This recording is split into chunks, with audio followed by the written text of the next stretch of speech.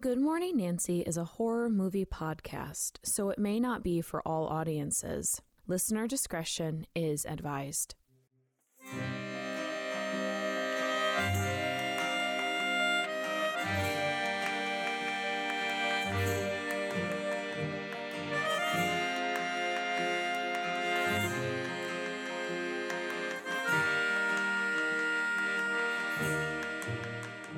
Good morning, Nancy. My name is Gracie, and if you're new to the show, welcome.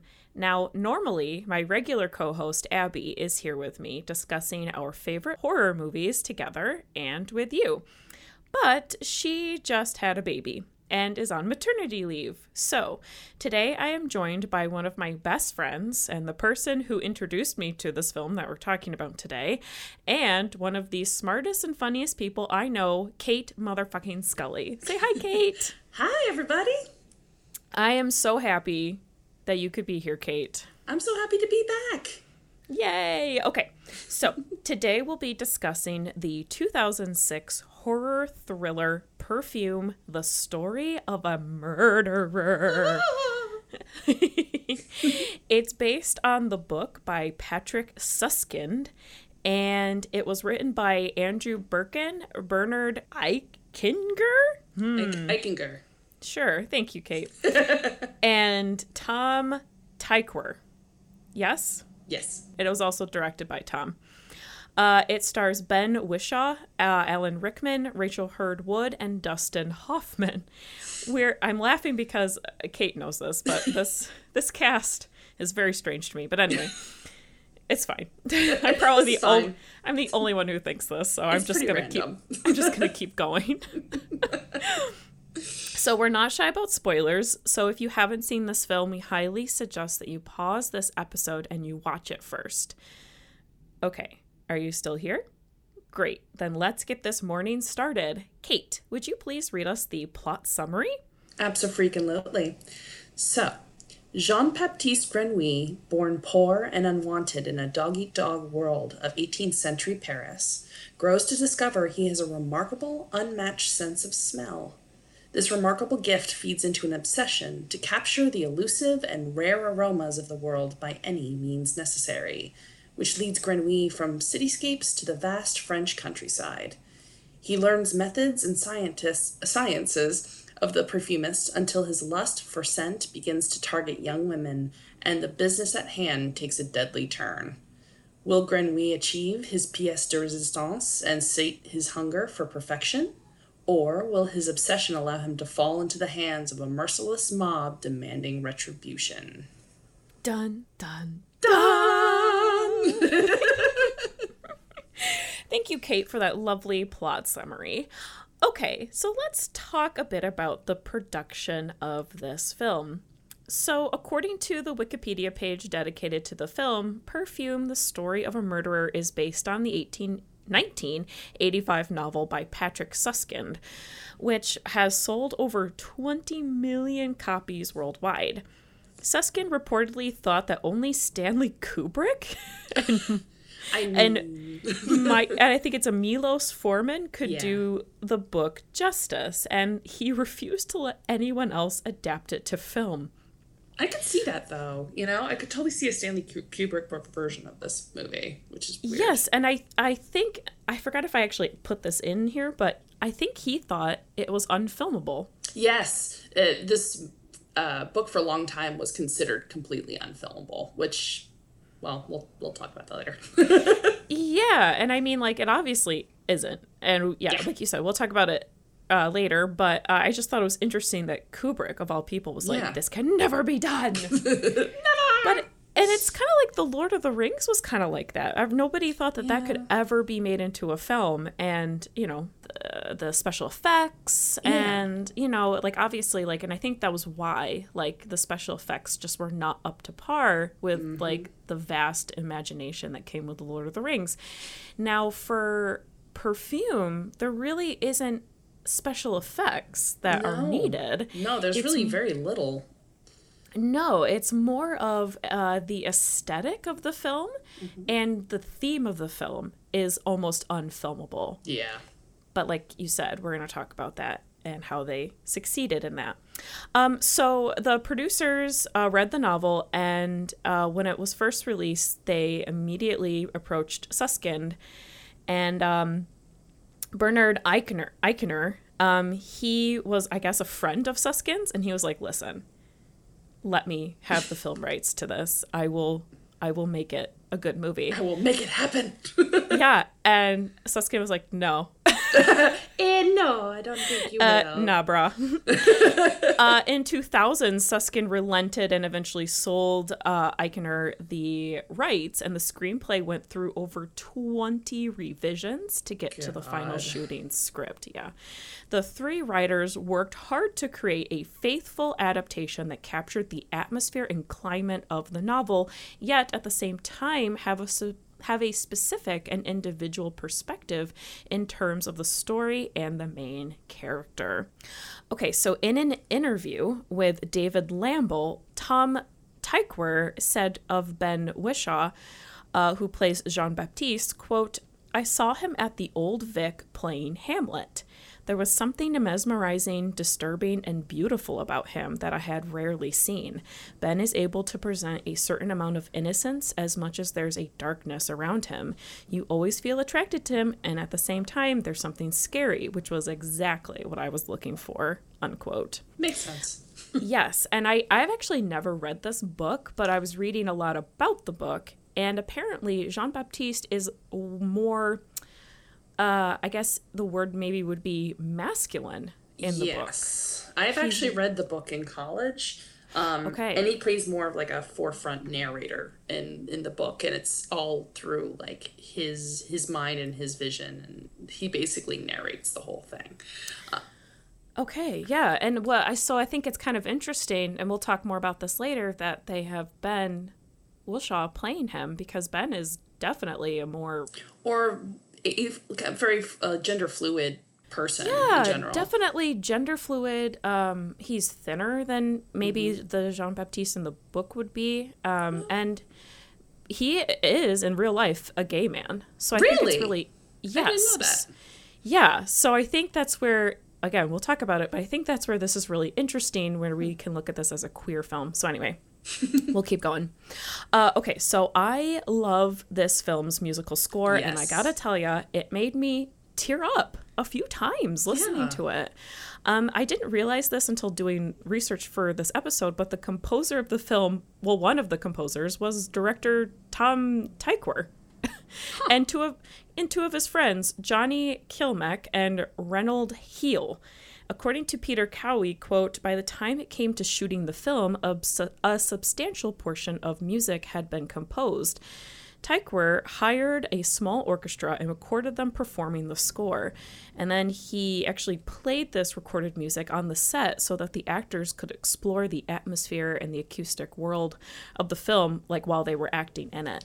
It is gorgeous. It's absolutely so beautiful. Yeah, so Perfume opened in Germany on September 14th, 2006, and was #1 on the box office charts in its first 3 weeks. According to the Wikipedia page dedicated to the film, by comparison, the film performed poorly in North America. The film had a 3-theater limited release on December 27th, 2006. Yeah, big yikes. Before being expanded to only 280 theaters on January 5th, 2007.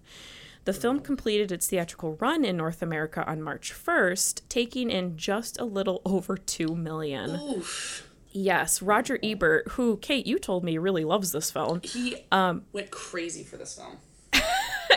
He attributes its poor U.S. box office performance because it got lost during the Christmas rush. And there were a ton of, I guess, great films that came out around the same time, so it just got lost. Overall, the film did well enough, and with a $60 million budget, it made $135 million altogether. Yeah, it's okay. Yeah. So, according to the Wikipedia page dedicated to the film, as of January 2021, on Rotten Tomatoes, the film had a 59% approval rating based on 129 reviews with an average rating of 6.2 out of 10. Oh, come on. Yeah, I was actually kind of surprised by this. The website's critics consensus reads, quote, "Perfume is what you'd expect from a Tom Tykwer directed movie glamorizing a serial killer, a kinetic visual feast with a dark anti-hero that's impossible to feel sympathy for," unquote. So yeah, we're going to talk about that later. But I was actually kind of shocked that critics didn't like this film. Me too, honestly. It seems like a big film nerd critic kind of film, and so the fact that nobody liked it just blows my mind. And the biggest, like, theme of the critiques is like, well, you know, it's not relatable, and it's so not realistic. It's like, really? Realistic? Well, really? again, we're going to talk about why it might not appear realistic to a lot of people. Yeah. So according to Debbie Lynn Elias, the film is, quote, "horrific, tender, emotional, visceral, psychologically enthralling, yet beautiful," unquote. And according to Mark Massey, quote, "for all the emotions it might evoke, only fans of edgy, deranged cinema will find this singular fantasy palatable." Well, I guess you're going to call me out, jerk. Yes. I guess I'm the edgy, deranged cinema-phile. Thanks, Mark. It's so weird. I'm like, what is wrong with people?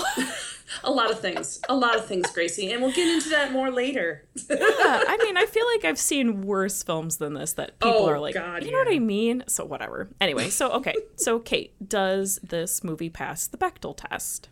Technically, yes, it does pass. At Laura's birthday party, Albine, one of the twins, says, "Let's have a game of hide and seek." And Laura says, "Yes," which is, okay. That does count. Yeah, so Albine is not really an essential figure to the story, and you don't know her name until after she said that line.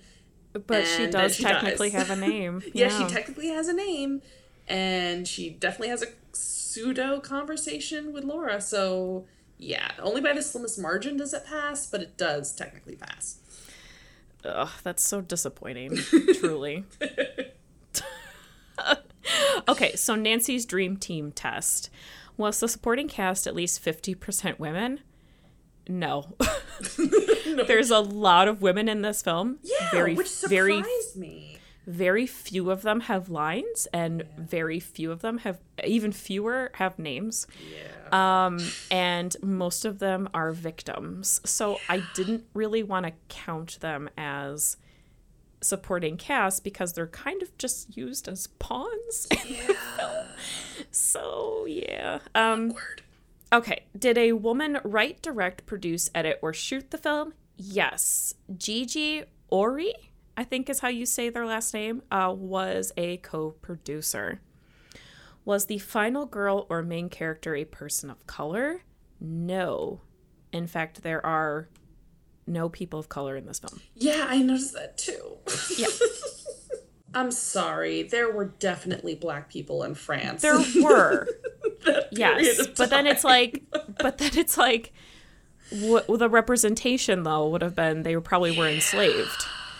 So, you know, it's like, not necessarily, because it is France in the 18th century, and France was renowned for being abolitionists at that time.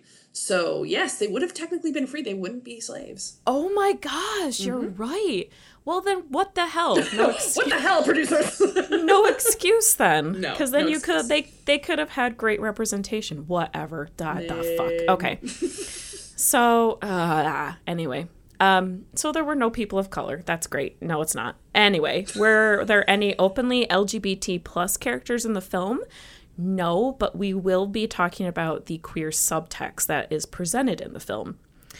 Okay, so yikes. Shit. Yeah, okay. Let's get into our discussion. Could that be the title of this episode? Yikes. Oh shit. Yeah. We'll see. So, Kate, how about you talk to us about the science and psychology of smell? Yes. So, The sense of smell has evolved in humans to not only have a physical response, but an emotional one that kind of guides our everyday lives and often subconsciously dictates our preferences. In the case of Perfume's main character, Grenouille, scent dictates not just his physical and emotional responses to the world, but it really encompasses every aspect of his world at large. According to an article in Psychology Today, while sight and hearing are often regarded as the top of the sense hierarchy, smell is an old and powerful sense. One of our earliest functions as simple organisms was to detect harmful or helpful molecules in our environment and to either seek them out or to avoid them. Smell helped our ancestors avoid rotting food that would make them ill, and were sensitive to certain pheromones, sussing out complex mechanisms in sexual compatibility. This made them wary of risky short-term mating opportunities, avoid those one-night stands, people.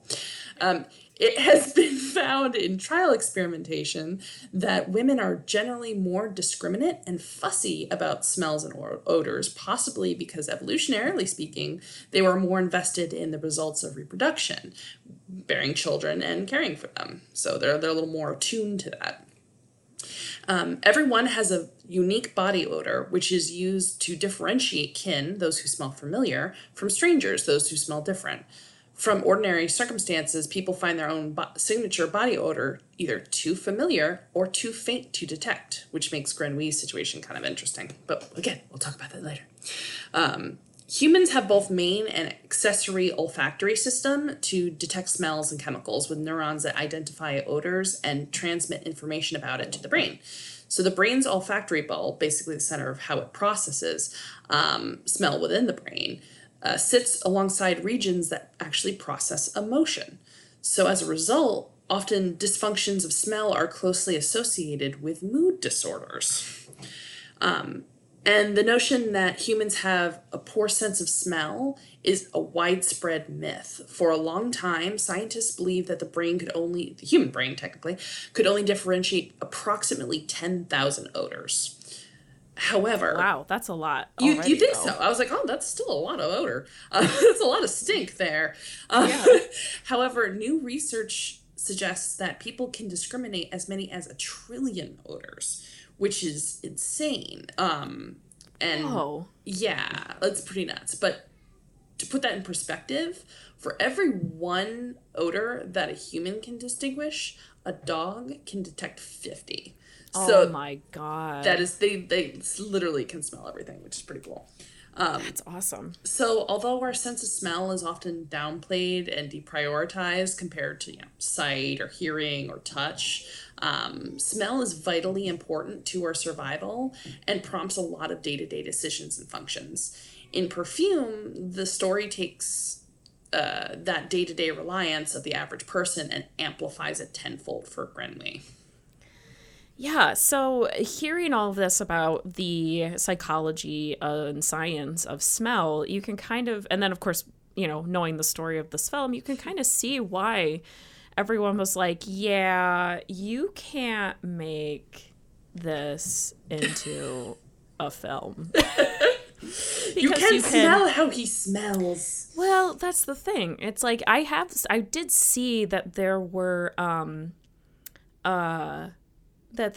like showings of this film where whoever was doing it was like would like puff like scent into the air, like into the theater. Yeah, so you can like do like a smell-o-vision version of this film. It was John Waters. It was just John Waters in the theater going like, I'm gonna make this happen. Thank you, John. But it's like, but that's only for like specific like fun kind of side 4D showings. Like yeah, like when you watch this film at home, or when everyone saw it in the theaters when it first came out, that wasn't a thing. That only became a thing afterwards when people would show this movie for fun or whatever.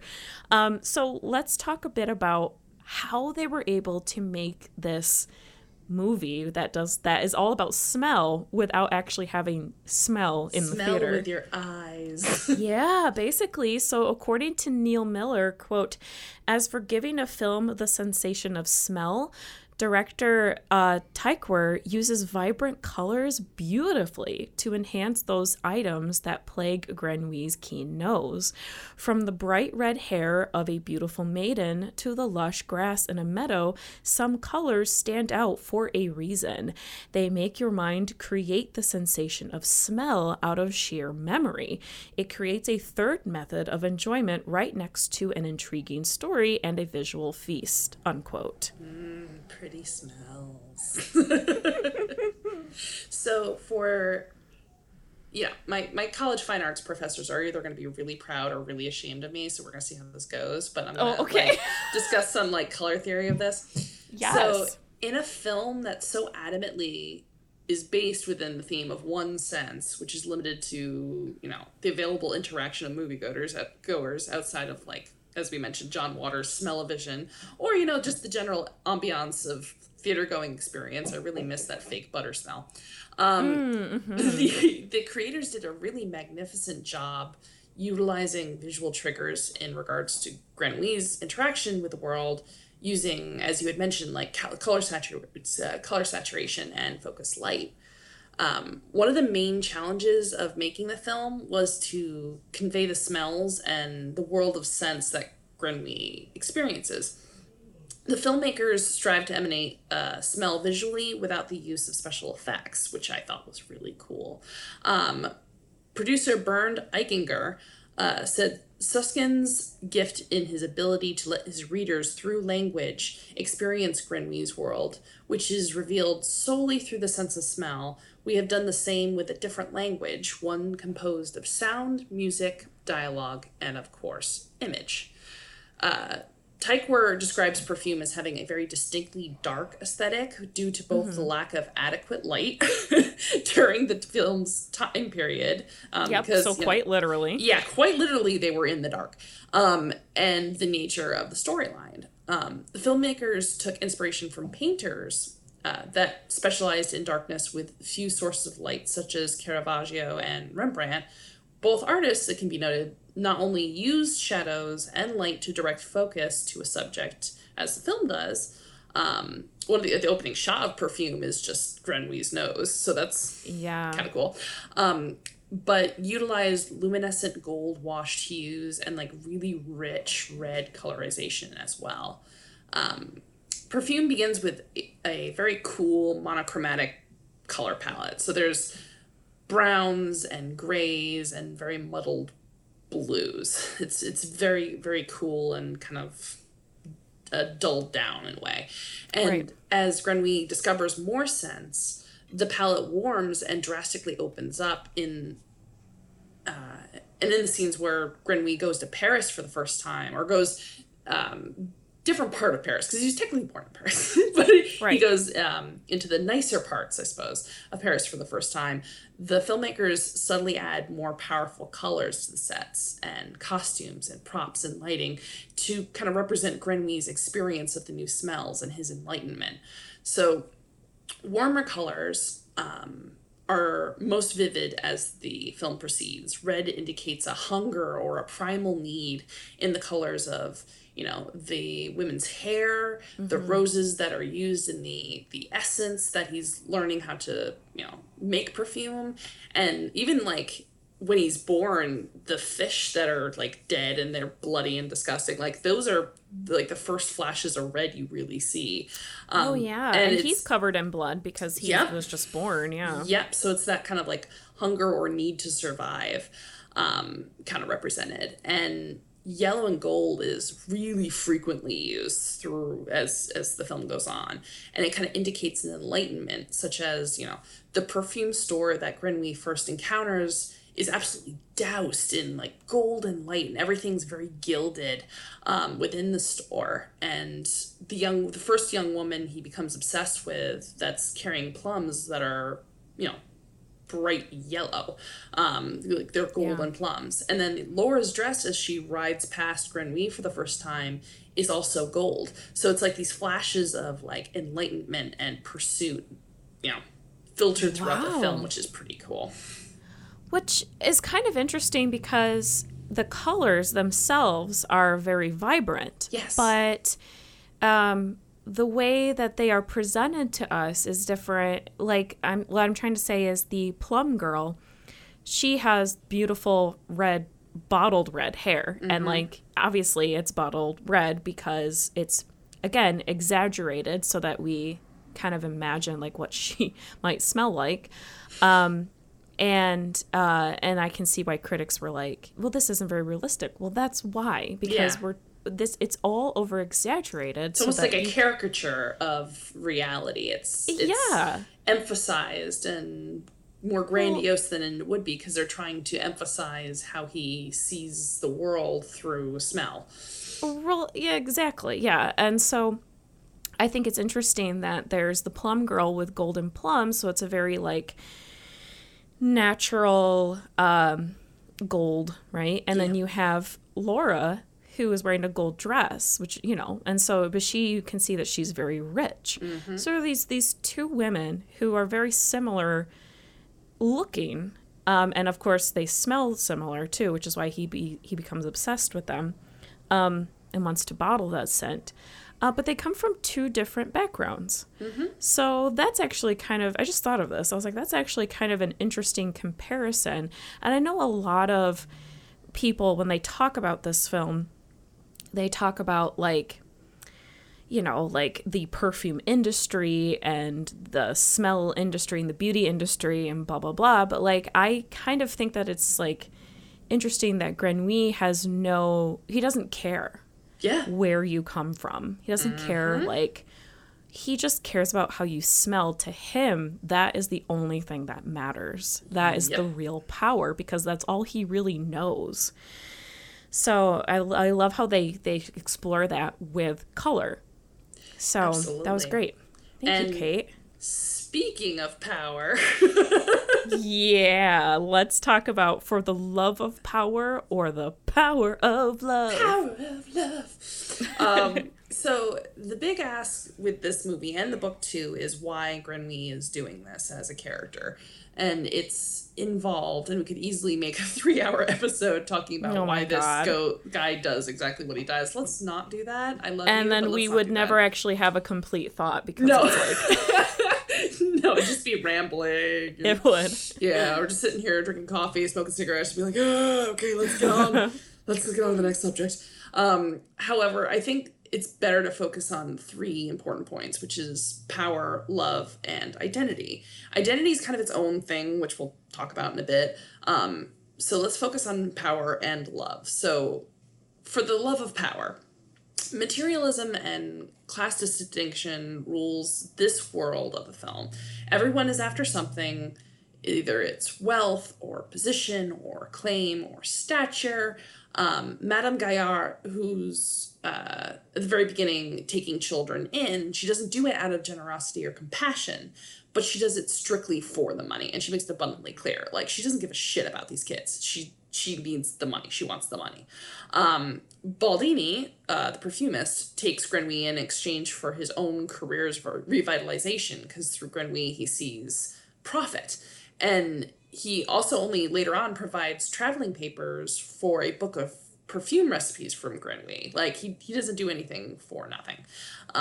Antoine, who is Alan Rickman's character, arranges at the very beginning, when you first meet them, is arranging his daughter Laura's relationship with like this rando rich guy in exchange essentially for better business.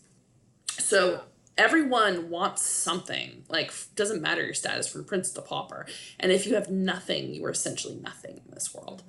And perfume in and of itself is a status symbol.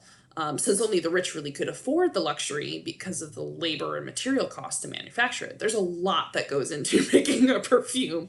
Even in real life and the film, they kind of go into a lot of it. It's very labor intensive and expensive, and I can only imagine like back in the day, how much that must have cost. So while the poor live in like their own refuse and sickness and literal muck, the rich could afford fine things like perfumes and nice fabrics that really set them apart from kind of the drudgery of the lower rungs. There's a lot of, I don't know if it's a class satire or, an analysis of like, I don't know, we'll get into it. So one analysis I found on the power in perfume writes a combination of religion and bureaucracy is introduced as the first avenue through which an individual can enjoy power. It is this combination that made sure that the infant Grenouille stayed alive in the first place. Later in Grasse, this same combination attempts to exert its power to do away with Grenouille, the serial murderer of young girls. Grenouille moves steadily up the social ladder from the lowest depths of society to a journeyman, and finally, in his own eyes, a god. Everyone else with whom Grenouille comes in contact with is similarly dreaming or actively working on achieving similar types of upward movement, making this type of movement a very central concern. Since his goals are purely personal, there's no need for Grenouille to climb the social ladder any higher than he does, as his goals aren't monetary or fame-based. This ties into Grenouille's conception of himself as a godlike figure or supreme ruler. Grenouille's state of being a god isn't achieved through titles or government, but through scent, which, as Gracie, you pointed out, transcends class and status. Yeah. Many of the individuals who play roles in Grenouille's life are climbers, quote unquote, like he is, but they seek financial success or social recognition rather than purely selfish pleasure that Grenouille gains from creating his ideal perfumes. Notably, a number of these individuals suffer from some form of a miserable or untimely death after they're rid of Grenouille. Yeah, that's an interesting thing. Most of these deaths are also caused by the very things that motivated the characters to climb in the first place. As when Baldini's death occurs when his shop, the fanciest address in town, falls into the river. Or Madame Gaillard having her throat slit for the purse of coin she treasured more than the children she cared for. And similarly, Grenouille's method of death is only possible because of the perfume that he creates. Despite their different goals or motivations, almost all the characters see those around them as a means to an end or means to advancement. In this way, the characters are reduced to mere tools rather than considered as full human beings. This becomes apparent when Grenouille is a child, as he survives by proving useful to Grimal and Baldini. Grenouille uses this way of regarding people to work towards his own goals. And Grenouille can't experience pleasure or satisfaction when he achieves his goal and finds himself in possession of absolute power. In death, and in his method of death in particular, Grenouille simultaneously creates an intense show of power and destroys both himself and his tool or method for obtaining this power. Yeah. That's a lot. But it is like a valid reason as to why he might want what he wants. But you have another theory, and that is the power of love. The power of love. Yes. Yeah. So, really, why can't Grenouille enjoy? Because he achieves his goal, and why can he enjoy it and push it to the boundaries? Why does he not do all the things that the narrator, played by the absolutely fabulous John Hurt, mention? Have the King of France kiss his feet, or the Pope declare him the new Messiah? Because he could, either way, with this new tool. The simplest answer is because the perfume, as magical as it is, as much of an achievement as it is still not him. Grenouille realizes that as a person, as a human being, he will never really be loved or respected or really even truly seen. He's invisible. He's without scent or self, and this perfume is a glorious technicolor dreamcoat on his empty form. It functions as a grandiose mask unto which people project their emotions, but it never truly touches his own self. During even the execution scene, when Antoine, Alan Rickman's character, storms onto the stage and says furiously, "You can't fool me," Grenouille looks almost like hopeful for just the briefest of seconds that Antoine is not fooled by the power of the perfume. Yeah, and he opens his arms like he's like, okay, good. He's like, oh, thank God somebody cares. He's just like, yeah, he hopes that any emotion or genuine feeling towards him as himself, like as Grenouille, exists, because even hatred is better than indifference. Yes. Yes. Mm-hmm. But that hope just flickers and dies as soon as Antoine, he relents to the perfume's power and actually, accepts him as a son, and Grenouille's like, oh, God damn it. Yeah, he just gives up. That whole scene is so sad. And right and before weird. it too. It's just like very weird. Yeah. It's so weird. Yeah, there's a lot going on in that scene, and people get very distracted by the setting of it, but there's something very sad happening with Grenouille because he's giving up on all of it and realizes that he failed himself more than anything. Right. Yeah, absolutely. It's I that was the scene that made me cry. It's right sad. before Antoine shows up. You can't fool me. Yeah, and it's when he's just standing there, he closes his eyes and he imagines the plum girl. Yeah.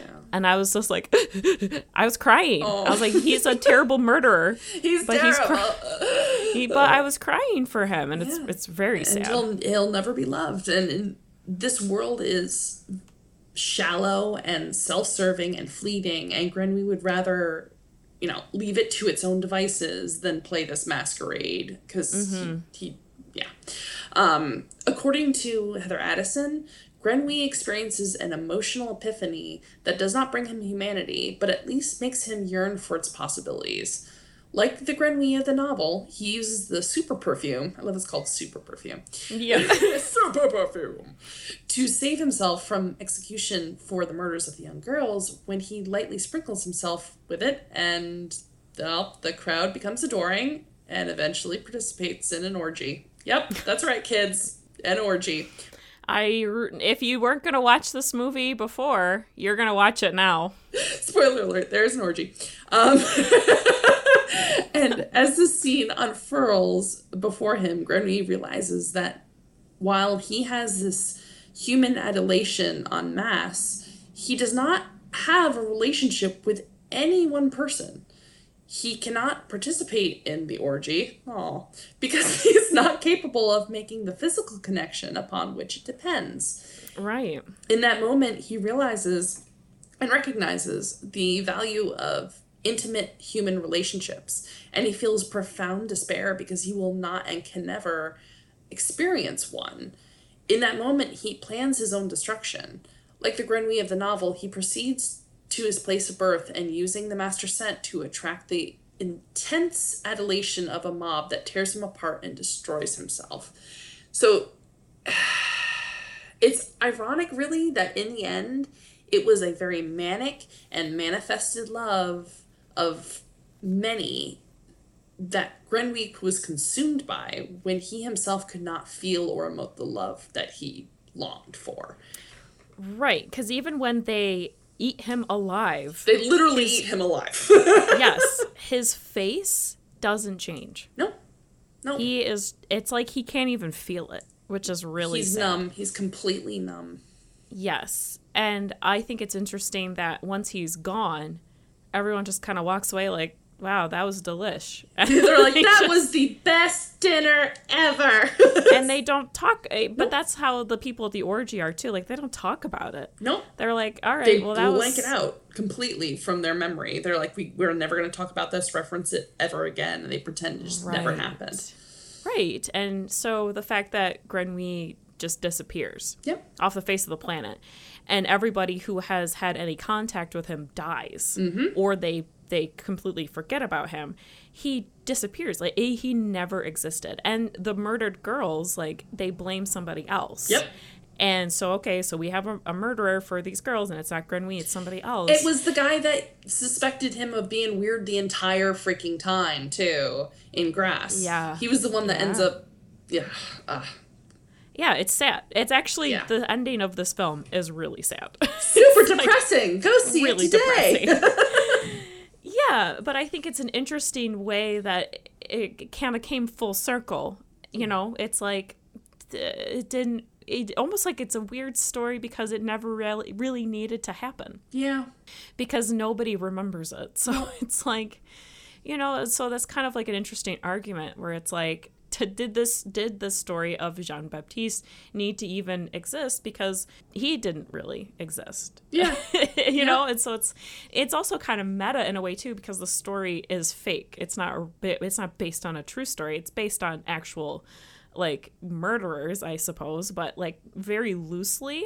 And it's not really so much about like it's not really about like a true story, which when I first saw this, I was like, oh, I bet you this is based on a true story because this is insane. And it's not. Nope. And the fact that it is such a bizarre story, you thought it's got to be true. Yeah, it's like, this is so freaking weird and unbelievable. This has to be a real story. It's like, no. Well, because it's stranger than fiction, right? And so it's just like, but it's not. It is complete fiction. It is out of this world. It is so bizarre. And it didn't really need to happen because Grenouille didn't exist. Okay, so in the essay, The Scent of a Woman, quote, woven into Grenouille's olfactory odyssey is a darker journey. His obsessive pursuit of new aromas eventually draws him to the scent that is, quote unquote, pure beauty, making all others worthless. His desire to possess it prompts him to commit multiple murders, and therein lies the darkness of the narrative, not, as one might suspect, in the act of murder itself, but in the nature of the victims, all of whom are young girls on the cusp of womanhood. In a strikingly patriarchal vision of the fragrant world in which the most perfect odors are those emitted by virginal young females, the novel's pursuit of scent becomes a tired exercise in the objectification and exploitation of women, unquote. And the fact that these are young white women too. Yeah. Like they are the only ones that matter. And real true crime actually has this issue too, where we only talk about young virginal white women who are killed. We never talk about Indigenous women of color. Yes, especially Indigenous women. Absolutely. Yep. And so this sort of adds to, even though it's a fictional tale, it sort of adds to this problem that we have in society where who gets the attention of being a victim or even a survivor. So it compounds the issue more than anything. Yeah. Yes, yeah, that's true. According to Neil Miller, quote, and while the hero does start killing people about halfway through the film, there is a certain lightheartedness to it. For some reason, we understand him, forgive him, and then want him to win in the end. Perhaps it is great storytelling that allows us to disregard the moral implications of Grenouille's killings, or perhaps it is just some subconscious human perversion, unquote. Yeah, Neil, speak for yourself. I don't think... Well, this is why, when I started crying during that ending scene, I was like, wow, this is really problematic of me to do. But I think that's kind of the point. I think you're supposed to be conflicted with your feelings. And I think this is why one of the reasons why critics really didn't like this film. Yeah. I don't think they were comfortable feeling sympathy for him. So they said, we don't feel sympathy for him. They could understand it, I think, was more than anything. Like, they're like, well, are we supposed to sympathize and empathize with him? Are we supposed to hate him? What are we supposed to do? It's like, well, he's a canvas for like a reflection on this society and how it functions. So really, you could go either way. Well, yeah. And I mean, like, we do make heroes of actual serial killers. Celebrities. That they're celebrities. And like... Because it's like we worship them. Yeah, there's like gross. Weird serial killer worship that really bothers me. Yeah. And it is so tiring. There has been something going around that has really made me want to puke. It's that one a stencil etching or whatever of You've seen it. I think I can. You Kate, shared you've it sent with it me. to. Yeah, we sent it to each other in the group chat that we're in with some other friends, and it was a trigger warning here, but they say choke me like Bundy and eat me like Dahmer or something like that. So gross. And I wanted to throw my phone out the window. Like, I was so angry when I saw that. The person that made that, who hurt you? And why are you this way? They don't have, there's no sense of tact. And no appreciation for victim, too. Like... Right. Well, here's the thing. Somebody made a great argument about that, where it was like, if that had Epstein on it, would you have made it? Yeah. No, probably not, because Epstein is more current. You know, people are maybe more likely to not, to not put him on stuff. His image on stuff. Also, I'm like, yeah, Dahmer and Bundy, like, they killed kids. They're the youngest of 13, Bundy's victims. Yeah, was 12 or 13. So, not only are you worshiping a killer, but you're worshiping child killers. And it's messed up. It's so messed up. It's so messed up. So I feel like there is an issue with this film where we do feel sympathy for him, but because it's fictional and because it is, and because he gets his comeuppance, I guess, in the end, really, I think we're supposed to be, we're supposed to question it. I think we're supposed to question everything. And we're also seeing it through his eyes as well. Yeah. So it's almost hard to not feel that way because you're in his point of view. So even if you don't like it and you don't agree with it and it makes you uncomfortable, I think that that's important. Yeah, I think that actually is a good thing, that it makes you uncomfortable. And I think that was how they meant to make it that way. Because it is kind of, it's when you see those naked women and they're dead, it's scary. Yeah. Like, that's when the movie gets real scary. Because they seem because he cuts off their hair and he, like, strips them down to basically just themselves. And it makes them seem less like people, too. And that's the frightening bit. Like, it takes away who they were. Like, it takes away their identity in more ways than one. And it's frightening. Well, especially the hair. That's actually a really good point, because a lot of men, I guess, too, but a lot of women really identify with their hair. Yeah. Yeah, that they are literally, your clothing, right? Your clothing, you can kind of express yourself. Yeah, and especially back in the day, women had very limited ways to express themselves. Extremely limited. And, like, with hair or clothes or, like, that was something they could control and identify themselves by, And he's taking that away. Yes, and it's different women, too, which we talked about, like, there's a nun is one of the victims. There are rich young women. There are poor young women. Sex workers. Yeah. And the one sex worker that he kills, it's actually kind of sad in the film, because they kind of talk about how they kind of push her to the side almost. Yeah. It's like nobody really cares that people are being killed until the two twins are. Yeah. Till the rich people start dying off. Yes. When the sex worker dies, it's like, people get upset, but nobody, and he almost does it because he just wants to see if it will work. And he doesn't actually, and it does, because her dog comes to him. Mm-hmm.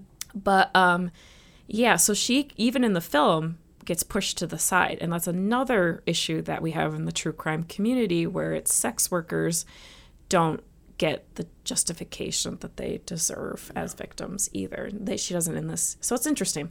According to Damon O'Rarick, quote, "For Jean-Baptiste Grenouille is no mere murderer, not even a mass murderer. He is a serial killer at the quote-unquote crucial site in the public sphere, where, as Mark Seltzer notes in his handy introduction to Serial Killers for Beginners, private desire and public fantasy cross. And as Philip L. Simpson points out in Psychopaths, His study of the serial killer in American film and fiction, he says, quote, "In our attempt to understand serial killers, we inevitably create myths about them. Works of fiction that may superficially portray the serial killer as the ultimate alien or enemy of society, but which simultaneously reflect back upon society in its own perversions, fears, and murderous desires," unquote. And Sonia Bello, how do you say it? Argues that fictional and non-fictional accounts of serial killers maintain a symbiotic relationship. Nowadays, we witness how, on the one hand, real-life serial killers are narrativized by the media by turning their killings into coherent patterns, or how they copy the murders of fictional serial killers. On the other hand, we see how serious literature writers of great prestige write true crime literature, or how fictional serial killers copy the deeds of real killers or try to resemble them. Mark Seltzer describes such narratives as part of a wound culture marked by the public fascination with torn and open bodies and torn and open persons, a collective gathering around shock, trauma, and the wound. It is the combination of mutilation and spectacle that provides the necessary titillation for the first purchase. It is repetition that keeps the consumer transfixed on the unfolding serial killer narrative. So unfortunately, we like this narrative. I don't know if it's even like, I think it becomes an addiction of sorts. Like it's, I don't know how the best way to explain it, but like, yeah, it becomes, you need to accelerate the exposure. It's like when you get, for example, horror movies. So certain horror movies that scared you when you were younger won't have the same level of impact as you get older because you get exposed to more graphic or intense versions of horror. You know what I mean? Like, yeah, you become jaded. Yeah. You become almost numb to it. And it's the same kind of idea I feel like they're trying to get at here, is where it needs to get more and more extreme in order to like keep the person transfixed, and like same way a killer oftentimes works, that they need to like, in order to feel the same things they felt with the first one, it needs to get worse or more frequent, or like you need to accelerate in a certain way. Yeah, it's brutal. Listener, what do you think about serial killers and serial killer worship and true crime culture? I know for the last 2 years, my tastes have changed, and I don't quite listen to as much true crime podcasts or watch true crime shows. Could be because I'm a new mom, could be because of the pandemic, could be both, or I don't know. It's interesting for me to kind of reflect on that kind of stuff lately. Yeah. So let me know what y'all think. Okay, so to finish this off, Heather Addison says, quote, "Grenouille's assertion is remarkable for 2 reasons. First, it is a construction of beauty rooted in the terms of heterosexual patriarchy. It underscores the notion that ideal human beauty, even when it is associated with something as intangible as scent, is young female beauty. Second, though Grenouille privileges scent as the foundation of beauty, he does not divorce physical beauty from scent. In other words, physical beauty becomes a necessary but not sufficient condition for sublime scent. Most beautiful girls do not have a sublime scent, but every girl in the novel with a sublime scent is also physically beautiful." When Grenouille begins murdering young girls to collect their scents, Laura's father, trying to detect a pattern in the crimes, notes, quote, "They, the victims, all each in their own special way, had been of dazzling beauty." And he says this in the movie as well. Mm-hmm. Thus, these girls are worthy of notice only in so much as they embody the patriarchal ideals of female beauty. Female worth and identity become abstract qualities rather than functions of the unique personality each woman has to offer, unquote. Which kind of brings us back to what we were talking about earlier. Grenouille doesn't really care about where they come from in life, whether they're rich or poor, but they all are white, and they all are young, and they all are women. Yeah, there's also the factor that, like, there doesn't seem to be, he's not sexualizing them. No, he's not, which is almost like it's not, we kind of go meta here. Mm-hmm. It's not really his fault. I mean, he is a fictional character. It's the fault of the men who wrote this film. Yeah. And the portrayal of the women within it.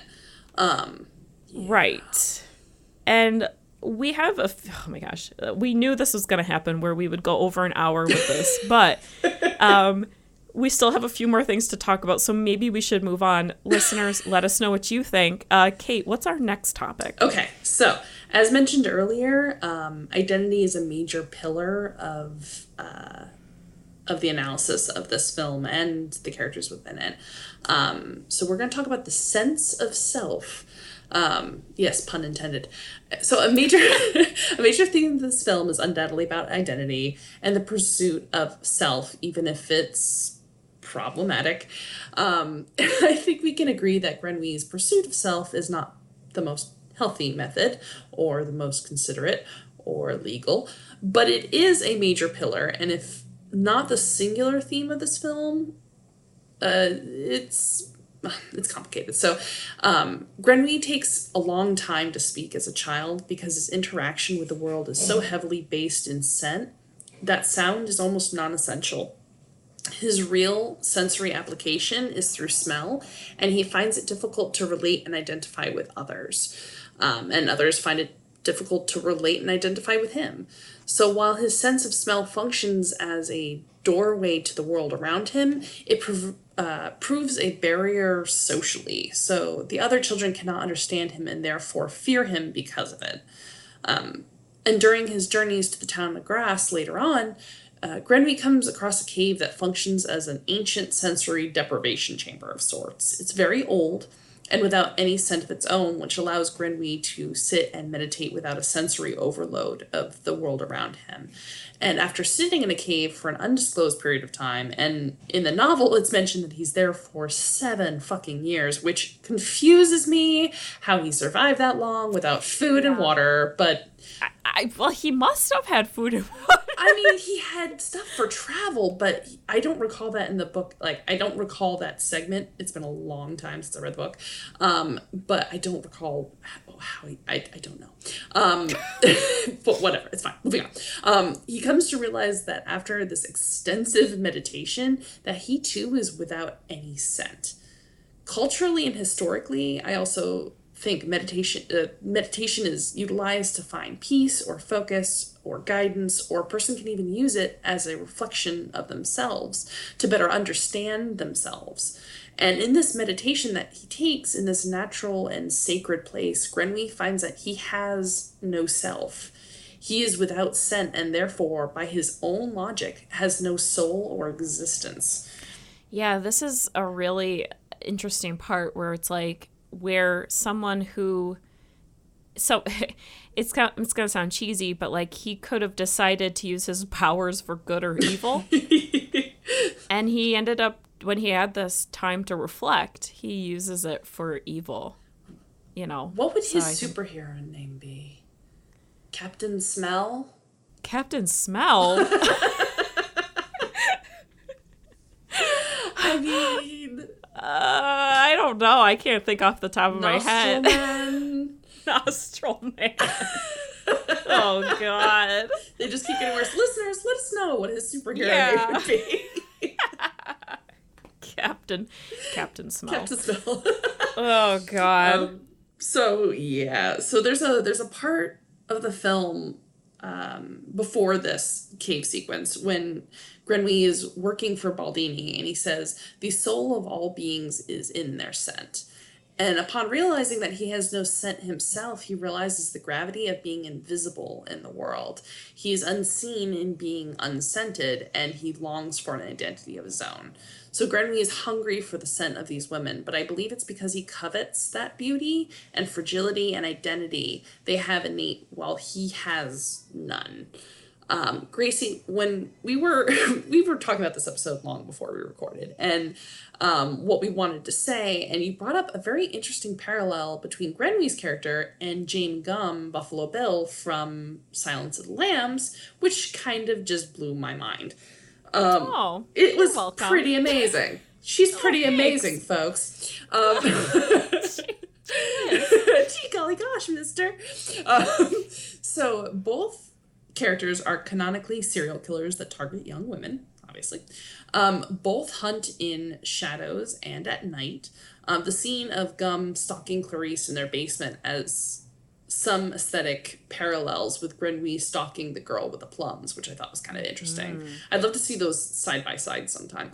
Yeah, somebody make that. Super creepy. And both are very unhappy with their identities and longing to be more than they are. And their murders of these women are motivated by obtaining physical trophies to create that new identity for themselves. In Silence of the Lambs, Hannibal says at one point that Gum, quote, covets what he sees around him every day, unquote. It's the same thing for Grenouille. Grenouille covets these women, and although there certainly could be a trans allegory in there, there's more on queer coding in just a moment. Yeah, a lot of trans people do consider Silence of the Lambs a trans film. Yes, absolutely. Which, that's obviously something that, like, I respect. And that I can't really comment on, but I see why they would think that. Yeah, and it'd be interesting to know an analysis of this film as a trans allegory, if there is one. I couldn't find one, but... there's very few queer readings of Perfume. It's really wild to me. Yeah, so that's why you couldn't find anything. Oh, okay. Good to know. So don't worry, because I also looked. All right. I'm not that bad. There is actually a defined covetousness in Grenouille for these women and the need to possess what they inherently are. Maybe not as women, but the fact that they have an identity in general, he covets. And whether it's their youth or beauty or virginity or femininity that makes them the most appealing to them, you can't really say for certain, but something within those aspects makes the women valuable and present in this world in a way that Grenouille never was, would be, or could be. Right. Yeah. Food for thought. Yeah, it is food for thought. And when we were researching this, it actually was really difficult finding a lot of scholarly articles about this film, which, again, shocked me. I was like, nobody's talking about this movie. Critics hate this movie. Like, why? I don't get it. I think there's a lot to say here. Obviously, we're over an hour into this. And because what we could find made really good points. I think it's just go ahead. No, I think it's just thinking of the Marge Simpson meme. I was like, I just think they're neat. Yeah. Well, listen, let's get into our final thought, which is reading Perfume as a queer film. Like I said just a little bit ago, there's hardly any scholarly articles on this film, especially scholarly articles about it being a queer film, which really shook me to my core. Because to me, there's so much queer readings. There's so many queer readings of this. I found a Blogspot review called In a Nutshell, and the reviewer, who is queer, said, quote, Perfume is a queer movie. In fact, I'm tempted to say it almost falls into the same fantasy-like genre as Mirror Mask or Pan's Labyrinth, except that it's darker, has more black humor, and takes itself at times very seriously, unquote.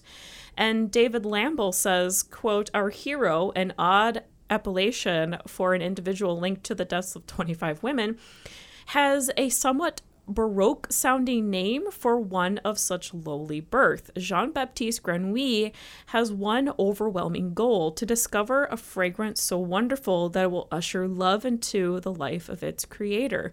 Grenouille is therefore a queer character, but only lacking a sex drive or even an appreciation of beauty except as it serves his obsession. He doesn't kill his victims out of malice or kinky thrills, but merely to extract their fragrance, unquote.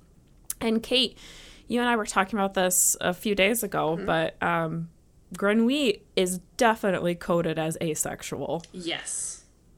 And you could argue that it's a bad representation of asexuality because at the end he doesn't like the fact that he can't physically connect with people, which as an asexual, which as an asexual, that's not the point. There are ways to connect with people. And so the fact that there is a disappointment in him is kind of like if you're going to look at it as asexual, it's not a good representation of asexuality. Asexual does not mean aromantic or anything of that sort. Like, there's and there are right, and there are some aromantic people, but I would consider Grenouille as a romantic asexual who maybe thinks that the fact that he can't connect sexually might be his issue. I don't know. It depends. But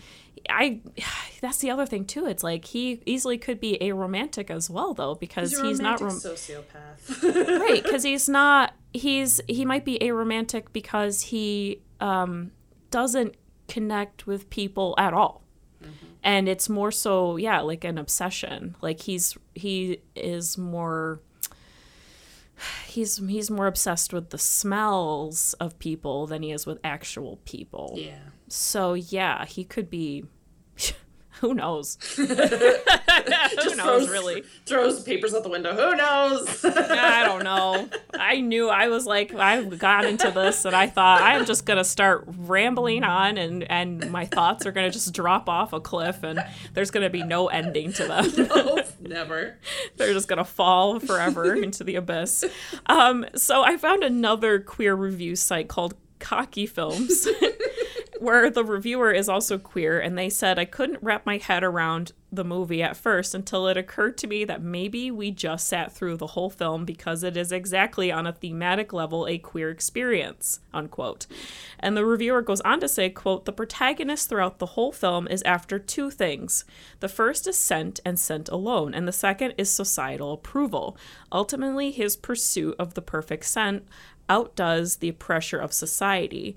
In his first killing, which was entirely accidental, he feels remorse at his deed, or perhaps indifferent to it. He isn't after sex like a regular, quote-unquote, regular male may be after. This idea that he is after sex is the conclusion of the oblivious watcher. His pursuit of intoxicating scent, of lust, love, female innocence, whatever it is that scent symbolizes, is based on an entirely fictional sense of smell. In the scene where he is to be condemned, he waves the scent and everyone has an orgy. The only one left out of the orgy is our protagonist. His sense of smell supersedes the sexual pursuit, so it is difficult to read him as simply a sexual addict. He is instead a scent addict, interested in holding on to a scent. If anything, he is sort of asexual and hypersensual, if you will, unquote.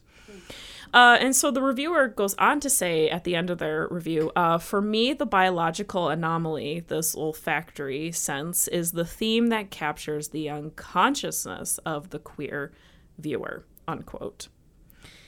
So, to end this part here, I have a quote from Victoria O'Rourke, who says, describing the first death of the plum girl, but it's completely non-graphic and almost underwhelming, which is why it is so perfect. Grenouille hasn't committed a murder for a sexual purpose. In fact, he could be described more accurately as asexual. He is so intoxicated by her scent that takes her life he is so intoxicated by her scent that he takes her life mercilessly and leaves the scene of the crime with absolutely no remorse. So this person says he leaves without remorse. I think it's kind of both. But only an intense desire to keep that smell, or at least its memory, with him until he dies. Scent is his only passion, one that gravely removes normal human traits, like guilt or love, unquote. So yeah, I think I get the whole idea of him being asexual. Yeah. But again, I'm uncomfortable with it being a good representation. Yeah. It's not really. No. It's not. But I can see, if you code it as queer, you can definitely see him as that type of character, for sure. Yeah. There's a joke in the ace community that asexuals are obsessed with dragons. It's like a joke that like they are more interested in like fantasy lives and like unattainable things because we're not interested in actual like sex. So there are other things that like we enjoy, things, like dragons, right? Like dragons, exactly. So when you look at it from that angle, where Grenouille is more interested in perfume than he is in having sex. So if you look at it maybe in that way, yeah, you can definitely see it coded as asexual. It's just weird because he's not a good guy. No. So it's, but, horror has always coded their villains as queer in some way. Yeah. Whether it be in Dracula's Daughter. I talked about this in my essay about asexuality in horror, but Frankenstein's monster could easily be considered asexual. Final girls, even though they're not the monsters of films, like they could also be considered ace. Bride of Frankenstein too. She easily could too, as well. Yes, and there's a lot of different representations of ace in horror, and that's just how it's always been and how it always will be. And you know what? So that's pretty cool. That is pretty cool. Yeah. All right. Well, hey, that's it for this week's episode of Good Morning Nancy. It was only 4 hours long. Only. It was so long. We had a Lord of the Rings moment where you had to switch out. You had to switch out the DVD and put in the new one. Those are the days. Gotta switch them out halfway through. Oh my Titanic God. VHS. Yes.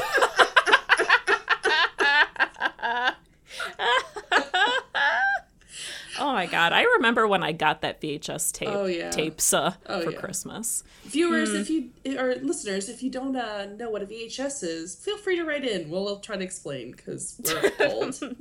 I would hope so. If you were listening to this, you were old enough to know what a VHS is. Oh, I'd like to think. Our children won't. Maybe. No, they won't.